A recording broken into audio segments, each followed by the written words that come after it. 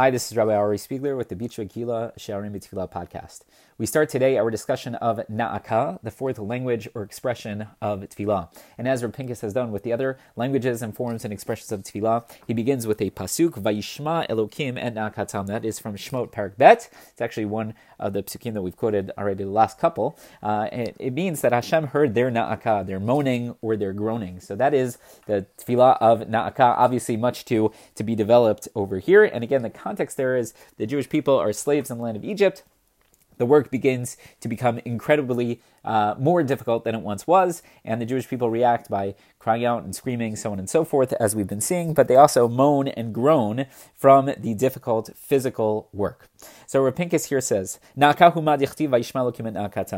is a form of tefillah, as we find in our pasuk. Rashi there explains, what does it mean, Na'akatam? It means tza'akatam, it means their screams, their crying. Now, Reb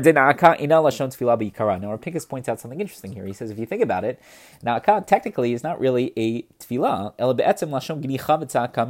It's really a reaction to, right, the pain or affliction that someone has, right? So it's a gnicha, it's a moan or a groan, right? Something in reaction to pain and suffering and affliction. And he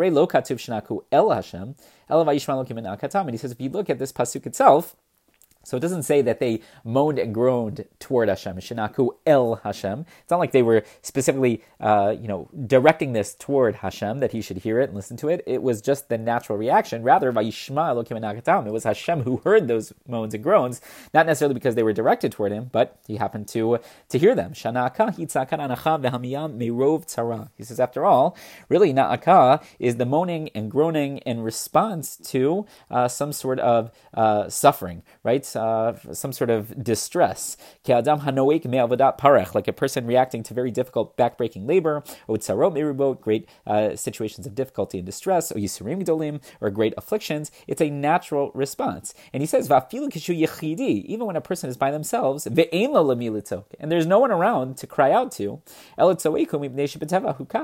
they will cry out, they will scream, they will moan, they will groan, because that is built into their nature.